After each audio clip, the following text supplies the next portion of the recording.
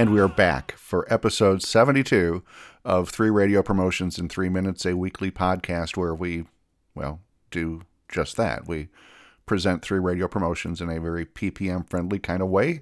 3 minutes. An idea a minute for 3 minutes.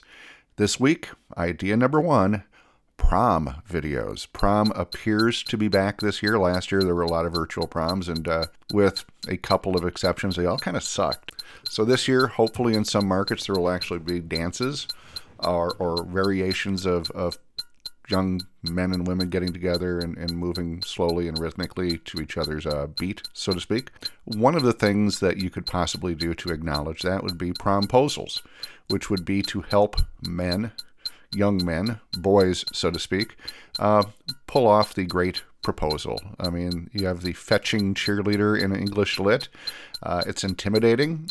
So maybe with the help of the radio station, the night DJ, they can help pull off a fun and creative and hopefully visual proposal, maybe showing up at her house to ambush her, but in a good kind of way, not in a CNN leading story kind of way.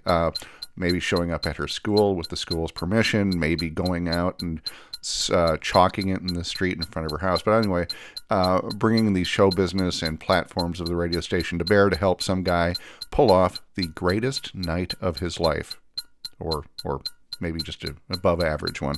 The other thing that you could possibly do is to have one of your female talent do a video in advance of prom for the young men who listen to the radio station that outlines how not to fuck this up. Here are 10 different things that your date does not want to do, see, hear, or experience on prom night. Here's how to. Here's what kind of restaurant she might want to go to. Here's what kind of corsage she might like. Things like that. And then finally, idea number 2, rad dads.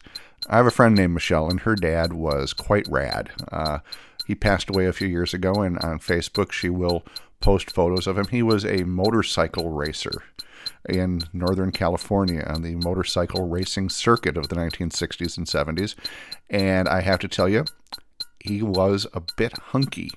And I understand why she would want to share those photos. So for Father's Day, what if you did rad dads and have listeners boast about how cool their parents were? And of course, what we want to do is we want to get the photos. We want to get the evidence that these were really cool guys back in the day and obviously still are now.